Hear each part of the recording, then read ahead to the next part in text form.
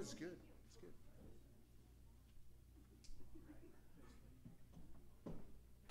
Good evening, everybody. Lord bless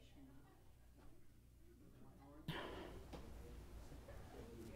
Yep, awesome. Good. All right. This evening, we are going to start with a clip from one of my favorite trilogies, The Lord of the Rings. How many of you have seen The Lord of the Rings? Yes? Some? Some? All right, this isn't too bloody, so I wouldn't do that to you. Only if you were all men, okay? Especially junior high boys. We'd all get into it. But just give me 1 second here.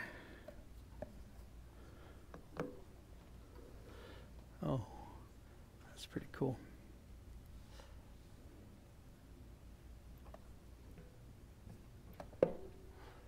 There it is. All right. This is called The Breach of Minas Tirith. It's in the last trilogy, last movie of the trilogy called The Return of the King. And the orcs, right? Sherry, you're going to have to help here. You have no idea what it is. All right, anyway, watch it. You'll get the idea, and we'll move from there, okay? Tape, tape, tape. I need tape. I need tape.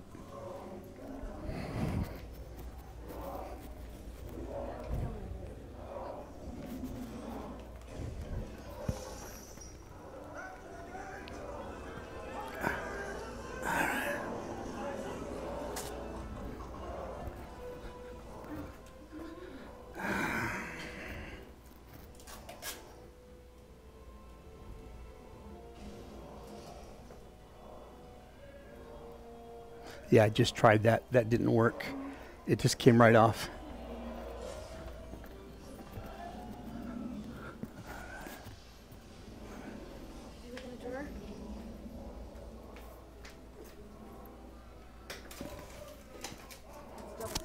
That's fine.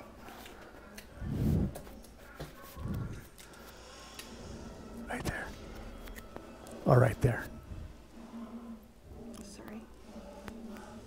Thanks.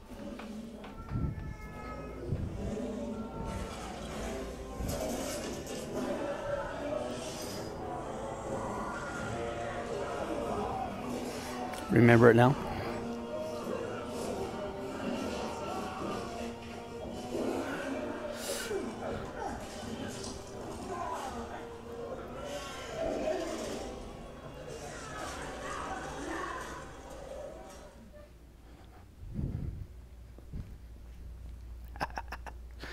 Love it. Okay. The breach of Minas Tirith, right? Okay. The reason I showed you that clip is because of what we're studying tonight, which is being established in the faith. Being established. That's the key word. And the word means to settle or fix what is wavering, doubtful, or weak. Whenever you attack, at least in medieval times, a castle or a fortification, you attack it at its weakest spot. And the weakest spot is always the gate. It's always the gate. And so what you try to do when you know an attack is coming is fortify the gate. And sometimes they would put extra beams of lumber on the other side of the gate, and then sometimes they would stick massive beams on an angle to hold the gate solidly shut against these onslaughts. Now, our gate that leads to the place where our faith resides within our heart. You receive Jesus Christ within your heart. And the assaults trying to get to the heart where your faith resides is through your mind. That's the gate. That's the gate that is always under assault. And it doesn't matter how old you get in the Lord. You're always under assault. All the time. Satan, the whisperer, the adversary, is always seeking to cause you to doubt whether your faith is real, whether you believe the right thing. And the onslaught is like those big, ugly things that come breaking through first that sort of, make your eyes, whoa, what is that? But still, there is something we can do about it. Our faith is held in the chambers of our hearts, and it needs spiritual resources in order to stand firm, to stay strong, and to endure.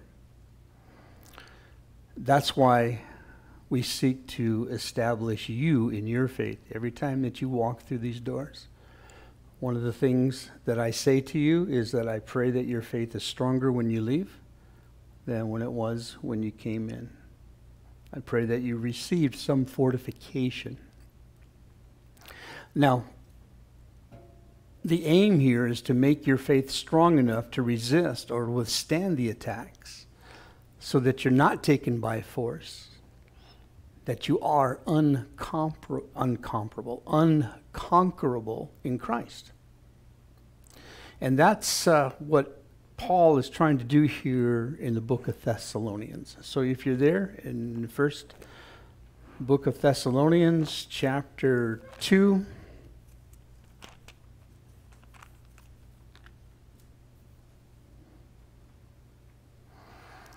Paul is going to talk about establishing these precious believers in the faith, okay? And his concern for every church that he founded or planted was the fact that they would stay in the Lord, that they would stand firm in Christ, that their faith, even though it's going to be assaulted by a lot of different things, whether it's philosophies of the world, whether it's persecutions coming from family members or other faiths, whether it is trials that seem to be overwhelming, whatever comes to assault your faith, that you stand strong. His focus on churches never was concerned about health, wealth, or self-esteem, or ease of life, but rather the spiritual character of life. That was what Paul was always concerned about, and he was never satisfied just to watch people get saved and nurtured. He wants them established, fortified, strengthened in the faith, and able to stand. So tonight, this is what we're going to learn. Paul is going to teach us how to establish new believers in the faith by means of loving relationships, ministry of the word, shared suffering, intercession, and reminders that Jesus is returning. Sandwiched in all of that is the return of Jesus Christ. All right, let's start with the means of a loving relationship, establishing you in your faith by the means of a loving relationship. Look at 1 Thessalonians chapter 2, verses 17 through 20. And Father, right now I just ask you to anoint the teaching of your word, and I ask you to help me to be articulate and to rightly divide the word of truth in Jesus' name. He says, "We, brethren, having been taken away from you for a short time in presence, not in heart, endeavored more eagerly to see your face with great desire. Therefore we wanted to come to you, even I, Paul, time and again, but Satan hindered us. For what is our hope, our joy, our crown of rejoicing? Is it not even you in the presence of our Lord Jesus Christ at his coming? For you are our glory and joy." Now, first of all, he says that he was taken away from them for a short time. Do you remember that whole thing? That he had come to them from Berea, and he had been chased down by the Judaizers, remember? And everywhere he goes, he's getting chased out of one city after another. They're threatening to stone him. They're trying to stone him, kill him if they could.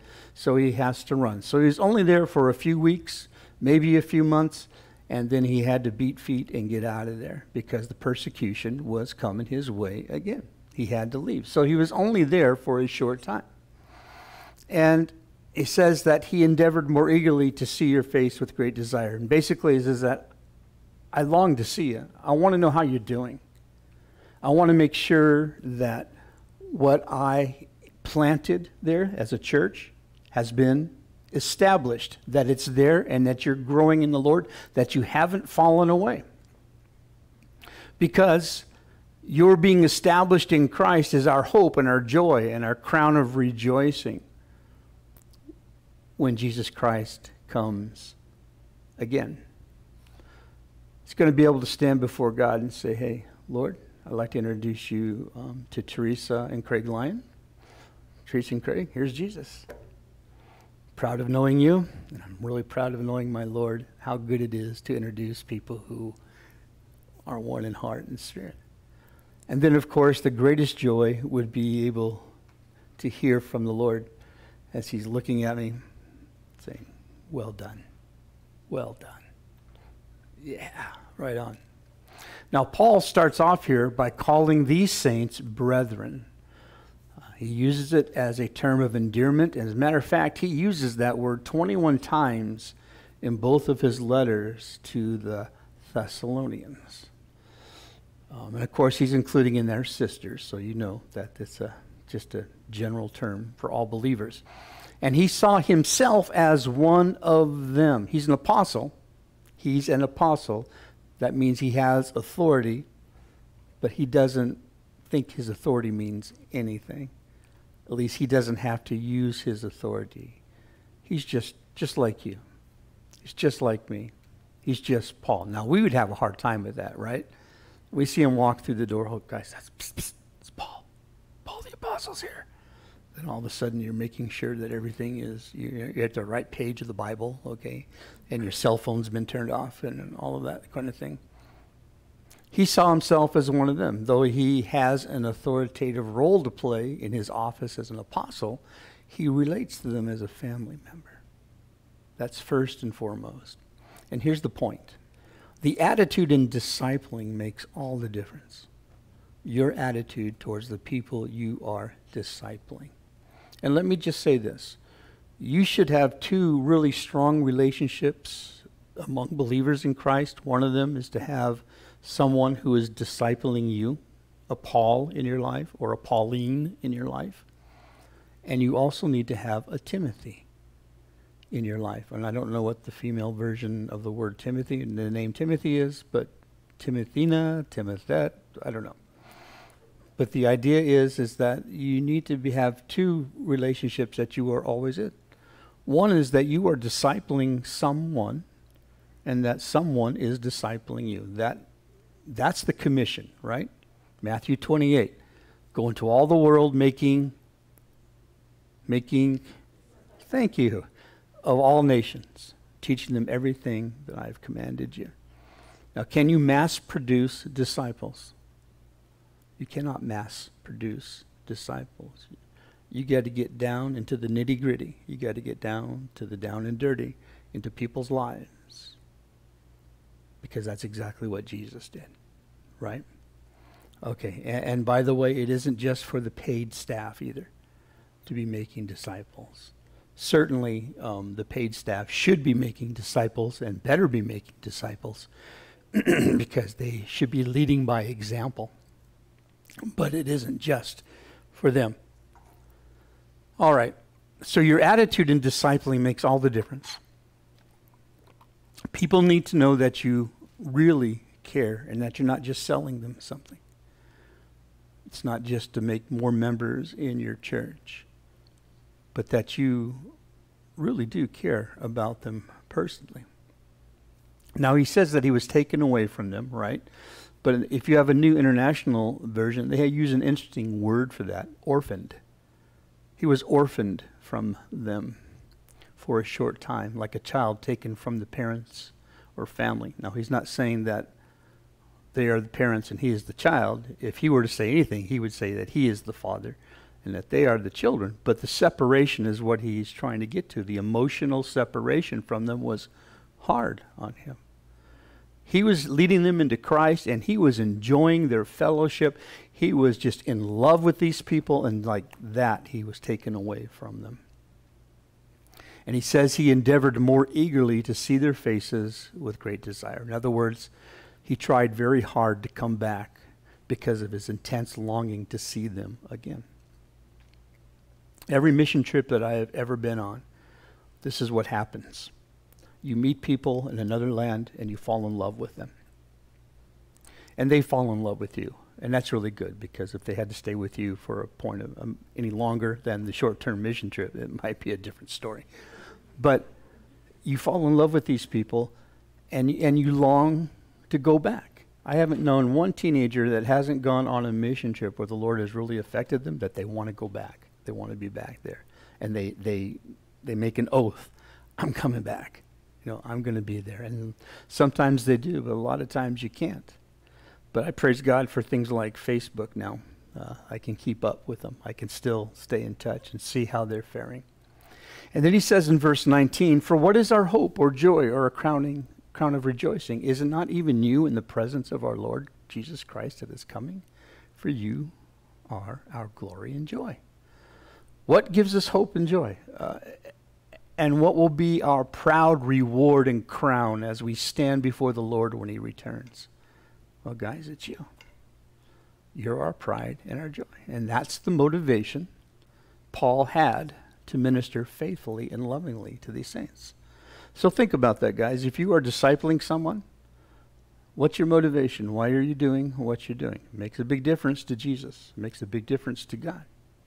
And is it to present them, as Paul said, complete and mature in Christ? To lovingly see the saints in the presence of God? That's the proper motivation. That's what you should do. Turn to Romans 15:16, please. Romans 15:16.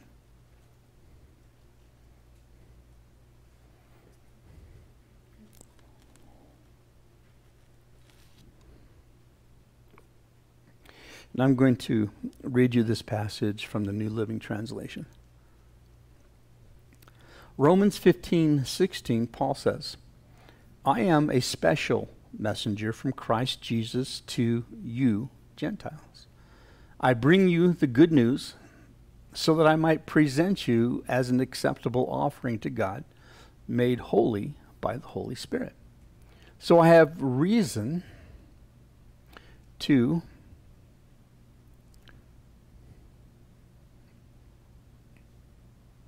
be enthusiastic about all Christ Jesus has done through me in my service to God. Remember in Hebrews 12:2, it tells us that Jesus endured the cross for the joy that was set before him. And that's what Paul is saying. I'm a special messenger from Christ to you, and I bring you the good news that I might present you as an acceptable offering to God. In other words, you're my offering. You're my thank offering. You're my peace offering. You're my offering of praise to God. And that's why I'm so enthusiastic about what Jesus has done through me, through you. Think of someone that you've led to the Lord and helped disciple. Won't it be cool to introduce them to Christ in heaven, like I said a little bit earlier, right? So proud to introduce Bubba to Jesus, and that Jesus knows Bubba. It's worth all the pain, all the inconvenience that you go through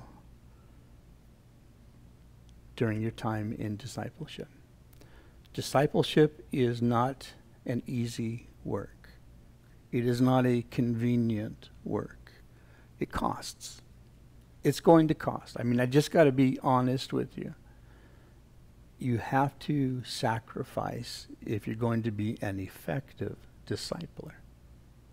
And that's something that, since that's what God is asking of us, and I know that we all want to please him, something that we just got to get over.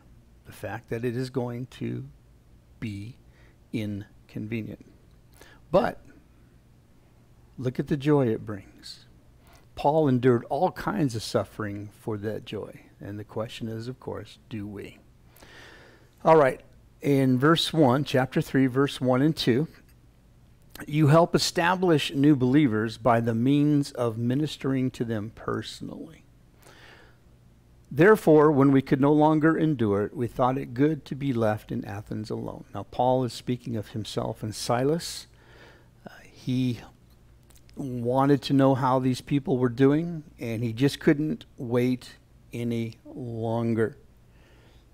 I suppose that if you are a parent who has a child who is expecting, and you know the baby's due at any moment, you want to know, is it here yet? How is it? Right? And if you're a grandmom, you don't want to leave it to your husband to get the details. Right? What did she have the baby? Yeah, she had the baby. What was it? A boy. Yeah. Well, how heavy is it? It's a boy. How long is it? It's a boy. Right? You can no longer endure it, then you find out for yourself what's going on. So they had to stay in Athens alone because of the persecution, but they sent Timothy, their brother and minister of God, verse 2, and our fellow laborer in the gospel of Christ, to establish you and to encourage you concerning your faith. So Timothy is sort of Paul's proxy here. He's going to have a personal ministry, a personal time of ministering to them through Timothy. He had to have a lot of confidence in Timothy, right? And Timothy was quite an asset to Paul. He was quite a bit younger than Paul, but he had a heart for ministry. And like I said, every Paul or every Pauline has got to have a Timothy, someone that you can work with. And the question is do you? Do you have a Paul? Do you have a Timothy? Well, you should have both. Paul knew how to select and train Christian leaders, and Timothy was one of his finest. In Acts chapter 16, verse 2, you can turn there, it tells us that Timothy had proved himself for several years in his own local church before Paul enlisted him. It says in verse 2 in Acts chapter 16 that he, that is Timothy, was well spoken of by brethren who were at Lystra and Iconium. He had an excellent reputation, which means for Paul that this young man is good for ministry. He is good for ministry. Now, some people would say, oh, you mean he's good to be used? No, he's good for ministry, man. You don't know how high calling it is to be a priest of God, to be a minister of the Lord. This is a privileged young man, a gifted young man, a servant of the Most High God. And he had an excellent reputation, highly esteemed. And he was probably a teenager at the time, but he didn't start his ministry by teaching or preaching. It wasn't that they'd heard him teach and preach and thought, well, this guy, no, he's got it. He could get his own YouTube channel. He's so good. It wasn't that at all. He was a good servant. He was servant-hearted. He had to be servant-hearted because he's going to travel with Paul. And he's taken the place of a young man named John Mark. John Mark couldn't handle it. Remember, John Mark left halfway through the first missionary journey because a lot of scholars think it was because he couldn't handle the fact that his uncle Barnabas was no longer the leader, and Paul's calling the shots, and Paul was sort of an A-personality type guy. So he probably was, straightforward and blunt and didn't really worry about his feelings so much. And he also, Paul was sick a lot, so that would be left to the junior member of the staff to clean up after him, and that probably didn't sit well for him either. So he left. He left the ministry. But those things that he had done is what Timothy would do next to Paul, day in and day out. And blessed are you if you have a child or a young person who can do the dirty work and do it without complaint and do it willingly, knowingly that I'm not really serving Paul, although this is an honor to be with this guy. I'm serving the Lord God. And so clean up his mess, no big deal, not at all. Do what he says, absolutely. Come and go as he pleases, absolutely. Before you elevate anyone to leadership status of any kind, a person needs to be proved. You've got to watch their faithfulness. You've got to watch their growth in the Word. And you have to watch their attitude. Attitude means a lot to the Lord. Have you noticed that as we're going through Exodus? That their attitude is everything to God. And Timothy was proved, and we see Paul's estimate of him in Philippians chapter 2. Why don't you go there? You can see what Paul thought of this young guy.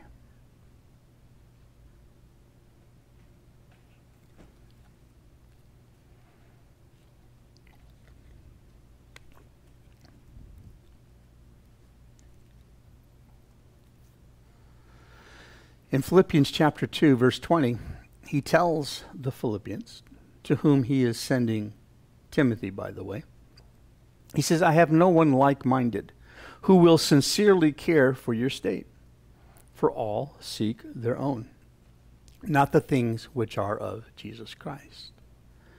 In other words, others are going to go for their own profit, for their own needs to be met. And Paul will later call those kind of people hirelings. They're there in it for the ease and the comfort and the paycheck, and once that's gone, so are they. When it gets hard, they leave. But you know his proven character, verse 22, that as a son with his father, he served me with the gospel. In other words, as a son would do with his father. We had that close, tight relationship, and he served me in the gospel. Notice three things. First of all, he's like-minded. Literally, that means to be one-souled. It's often translated kindred spirit. They're getting in touch with their Anne of the Green Gables, okay? Having a bosom buddy of a kindred spirit. Anybody know Anne of Green Gables? Okay, look at these guys. You wouldn't admit it if you did know it, would you? Timothy was in sync with Paul in feeling and thinking and in spirit, and especially in his love for the church. He had a heart for the people. Notice that he was sincerely caring, right?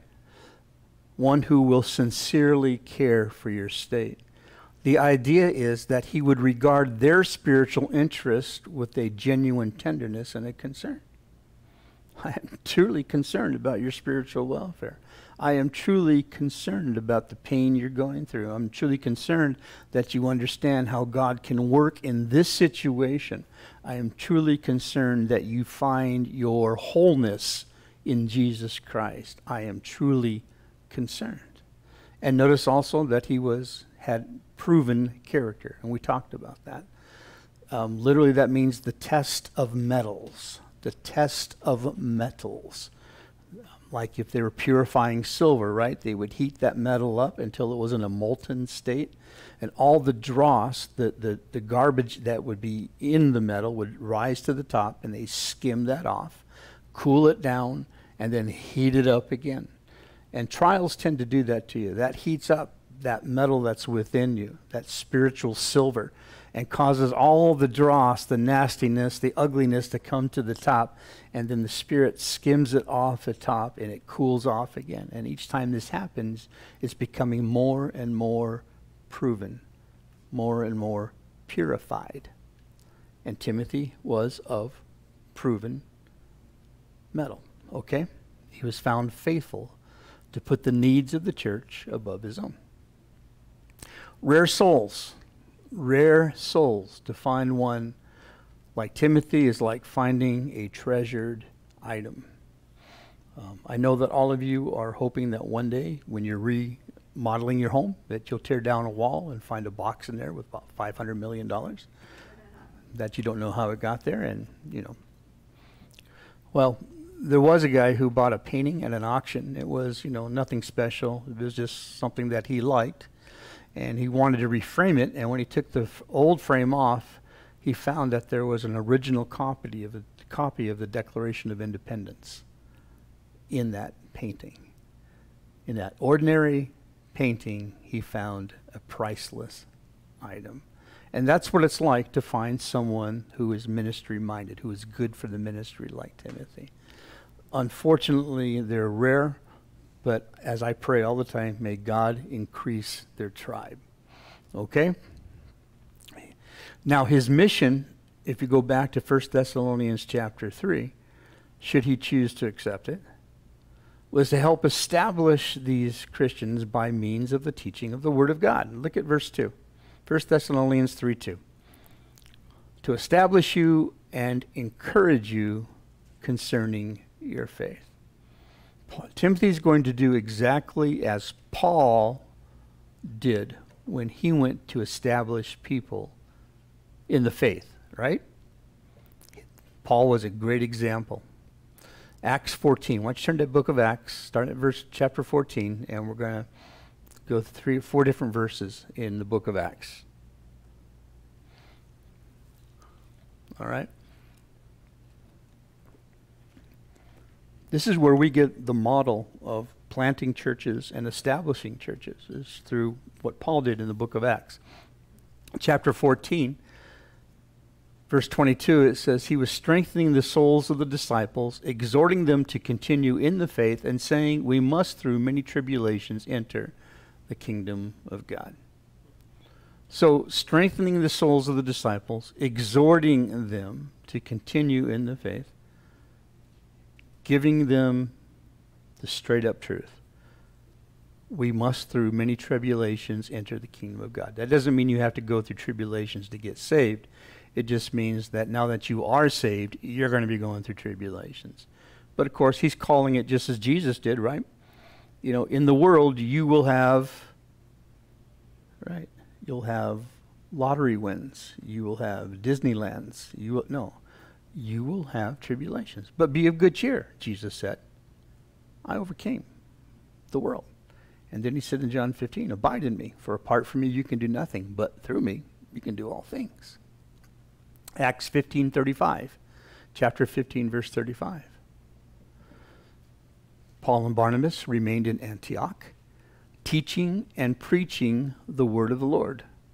So the establishment of the believer in Christ, the establishment of a church involves teaching and preaching, exhorting and strengthening and teaching and preaching. Okay. Then Acts chapter 18, verse 11, we see Paul doing for a year and 6 months, Acts 18:11, teaching the word of God among them. And then Acts 28, verse 30 and 31. Paul dwelt 2 whole years in his own rented house, this is in Rome, and received all who came to him. And this is what he did to establish them in the faith, preaching the kingdom of God and teaching the things which concern the Lord Jesus Christ with all confidence, no one forbidding him. He knew what he was talking about. No one could shut him up. And he taught the word of God. Get a hint here? Look at Acts chapter 17. Pop back a few chapters, okay?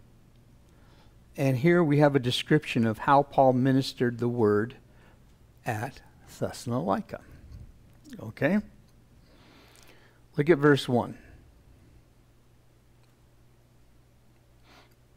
When they had passed through Amphipolis, and Apollonia,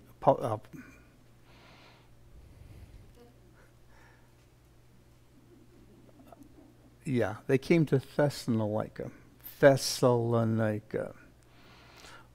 where there was a synagogue of the Jews. Then Paul, as his custom was, went into them and for 3 Sabbaths reasoned with them from the Scriptures, explaining and demonstrating that Christ had to suffer and rise again from the dead, saying, this Jesus whom I preach to you is the Christ. And some of them were persuaded, and a great multitude of the devout Greeks, and not a few of the leading women, joined Paul and Silas. Notice in verse 2, it says Paul reasoned. That means there was debate and discussion. He opened the word, and he explained its meaning. And in verse 3, it says, opening and alleging, which means he gave evidence for them, or rather laid out for them in an orderly way for everyone to see what he was saying. So he just reasoned with them. He brought it out logically. He could point to the Scriptures and make his point. Now here's the point for us. To effectively disciple another, you must be sure to approach them and relate to them in a very loving way, and to minister the Word of God to them. The Word of God. You might be tempted just to minister your experience to them, what your wisdom has gained over the years of pain. And really, that's not going to leave them with much to hang on. It really has to be the Word of God. The Word of God is living. It is the Word of God that brings about stability in a person's life. It's not enough merely to preach and declare the Word. There must be the teaching, the proving, the explaining, which means you have to be a student of God's Word. Now, that word allege in verse 3, it can also mean the setting of a table. So in other words, it's like you're preparing a meal for them, and you set the food on the table. Now the hope is that you've got a lot more in the refrigerator than what you put on the table, but at least you've got something to put on the table. And that's what fulfilling the Great Commission looks like. That's what discipling is, guys. Timothy's there, and he's going to build them up. He's going to edify them by teaching of the Word and establishing them in correct doctrine, while at the same time showing them love and understanding, compassion and patience. Okay? It's not going to be a one and done.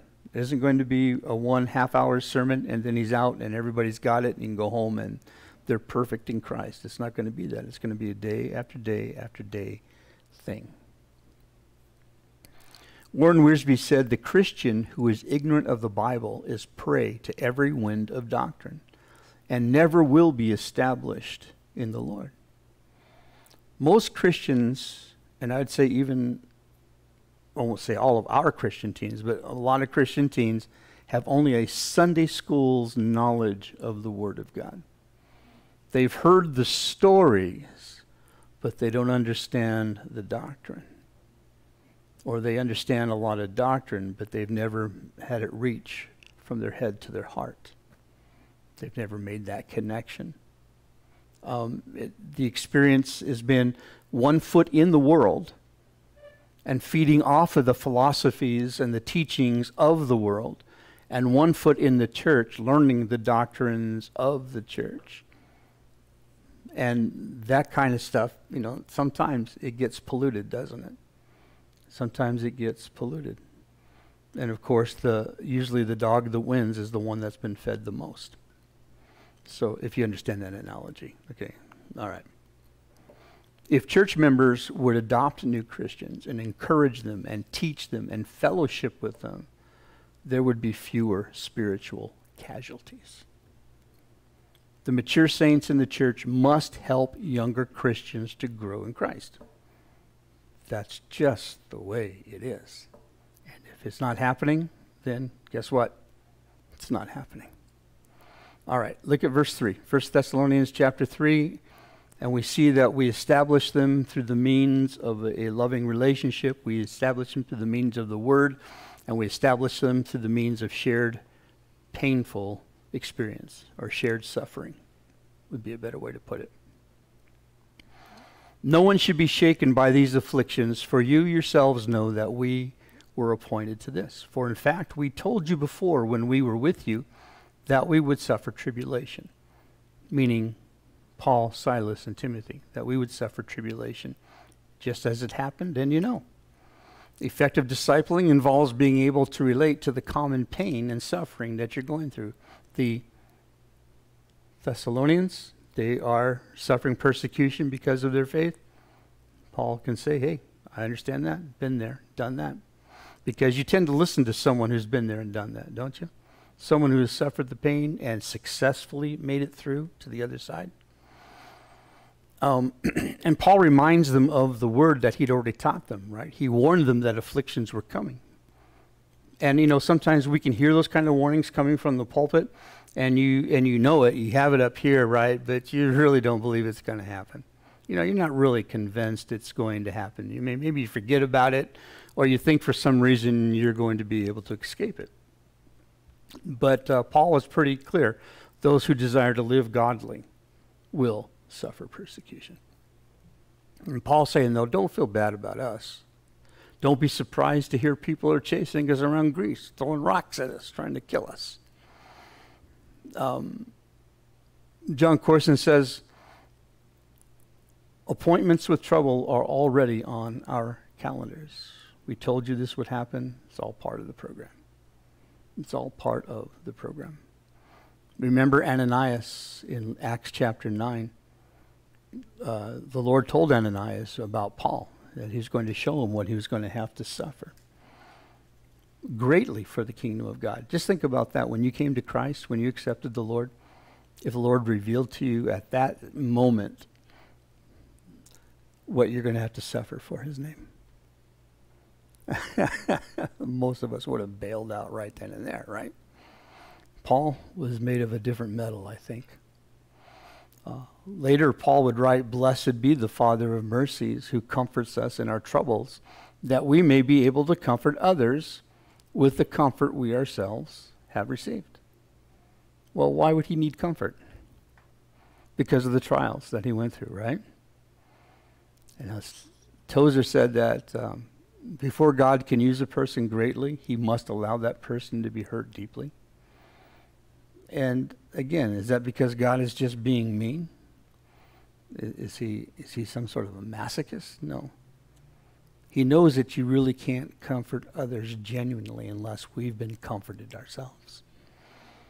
Jesus Christ came and he didn't have to suffer like all of humanity did, but he chose to, right? And he entered into our suffering so that he could enter in personally with you and your suffering. He could identify. And having people who can identify with your suffering is always a comforting thing. When you've been there and you have done that, you're legit. I thank God for all the brothers and sisters who have gone before me and are further down the road of faith that I am, that have gone through it. They've been through the faith mill and been ground, and they made it. It's a joy, and it's a comfort. It's hard when you do meet a Christian who's gone through the suffering and they've bailed on their faith. Or they're just stuck with a faith because they're afraid to let it go, but they're bitter, and they're unforgiving, and they're crushed. There was a lady whose husband founded a church in Tempe, and it was a big church then, but I mean now it is a big church, but then it was not so big, and they had kicked her husband out as the pastor, and it just left her with a very bitter and angry taste in her mouth. Now that kind of stuff happens all the time, everywhere.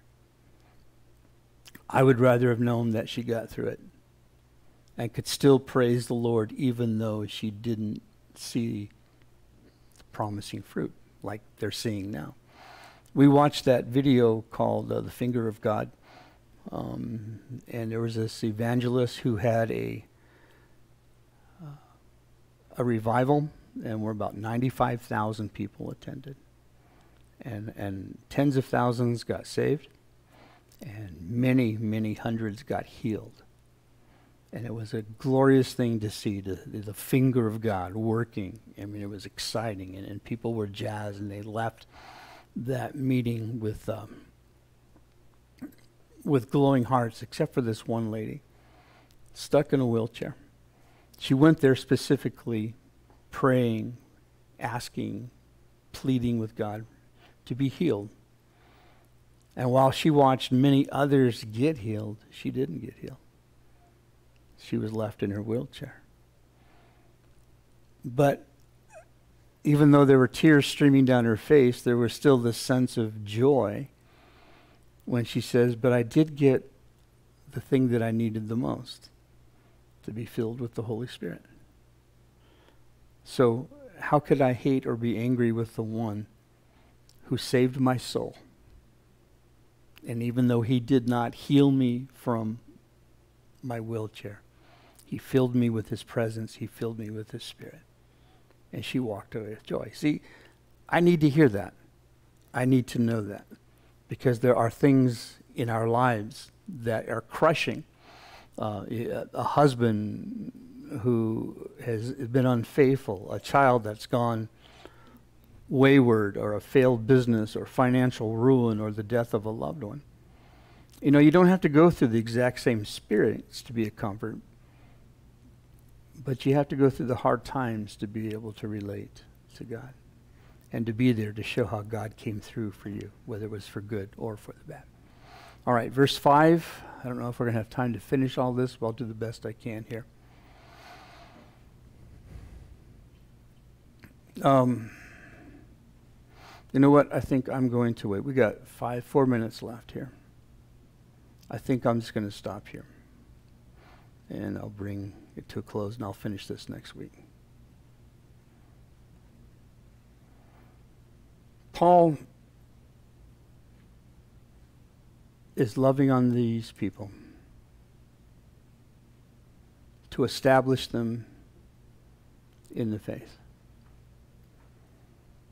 That's what discipleship is all about.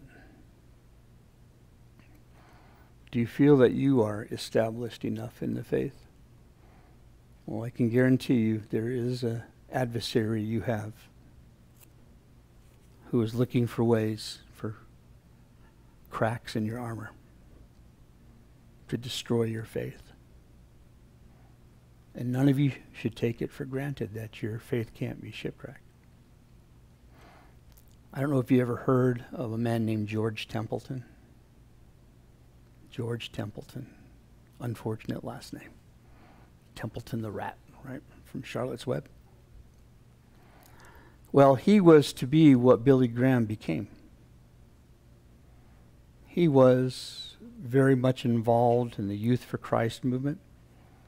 He was a strong leader, a charismatic speaker, and many came to Christ during his crusades. And they literally predicted that he would be what Billy Graham actually became. At one point, he saw a picture of a woman in a magazine. She was from the sub-Saharan Africa. And she was dying, and her village was dying, all because there was no water. And he thought to himself, how hard would it be for God to cause rain to come upon this village?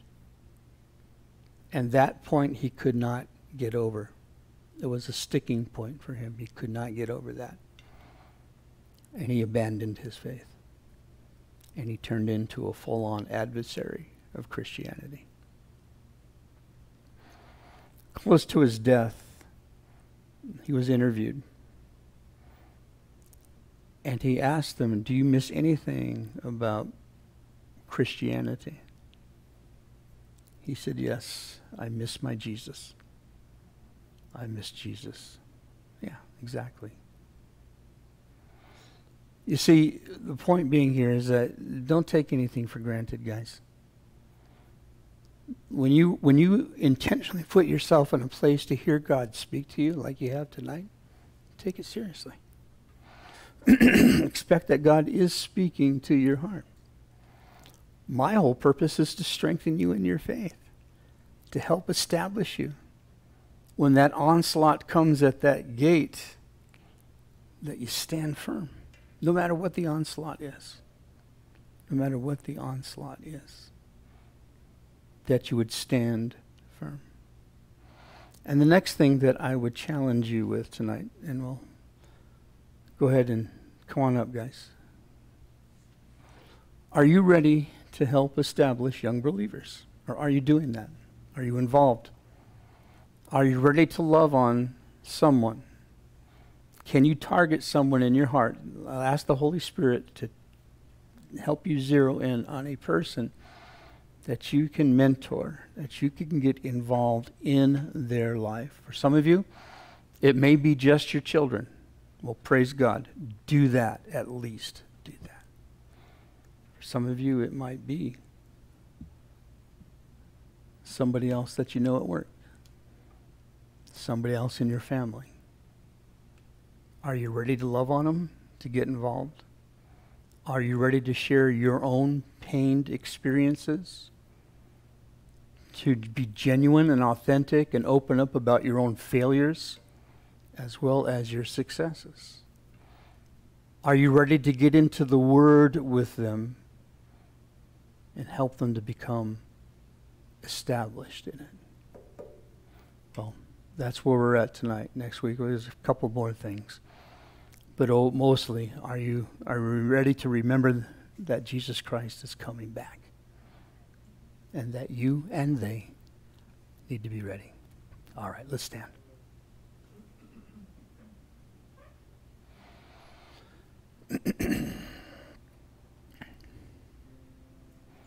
Well, Father, I give you thanks for this evening being able to teach your word. And I know that it spoke to someone somewhere, and I pray now that you would bring fruit out of it, peaceable fruit. Fruit that brings joy into their lives and being obedient. We know, Lord God, that it's not your will that anyone should perish. And it's also our commission to get out and preach the word and to share the gospel and to make disciples.